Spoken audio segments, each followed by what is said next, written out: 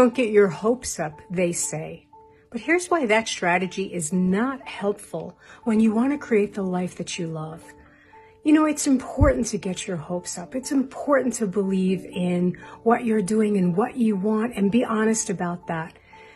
But what we don't want to do is get our attachment in there. So the trick here is, how do you get your hopes up? How do you allow yourself to want what you want, to believe it's possible, to believe it's possible, to believe it's possible, but not to be attached, not to need this to happen or else, not to need this to happen or else. That's the razor's edge on this path. But let's start with, where would you like to get your hopes up? What are you really hoping for? What would be amazing to have happen? Think about it. Think about it right now. Maybe leave me a comment in the chat, or just journal it for a second. What would be amazing to have happen right now? Put energy there, and we're going to hold it lightly and with a lot of love. Shortcast Club.